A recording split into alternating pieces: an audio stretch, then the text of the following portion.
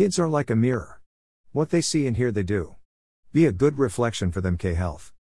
According to the Encyclopedia Britannica, 2021 parenting is the act of growing children and providing them with protection and care in order to ensure their healthy development into adulthood. As parents, we are given this privilege denied to some. We should embrace the role despite how we may feel or what we go through on a daily basis.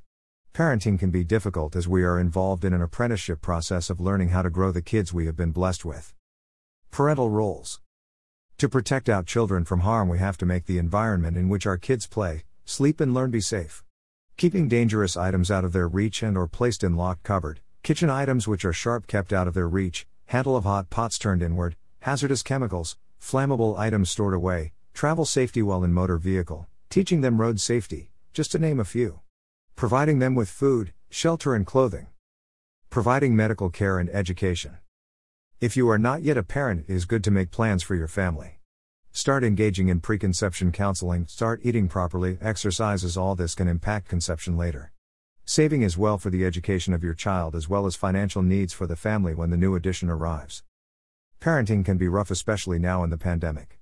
Children being homeschooled, parents working from home having to monitor the child or children with classes plus ensuring household is intact and meals prepared plus meeting work demands. There may be a parent or parents who have lost jobs since COVID-19, breadwinners who are unemployed. This can have an emotional and financial impact which can increase the burden on parents. It's good to get help if faced with stress associated with the current state of the world and trying to be a good parent. There are various avenues for counseling which should be accessed. Speaking to other parents is just as helpful to help relieve mental stress. Take a break at times. You are not a dragon for doing this. Have a day when you just do something for you. Read a book, listen some music, take a walk in the park alone, have a family member stay with the children and you get that break. Spouses, take some time away to bond with each other. Engage family member or day care to get the time you need to invest in your mental health. This will be refreshing and rejuvenate you for taking care of your kids and keep you two connected.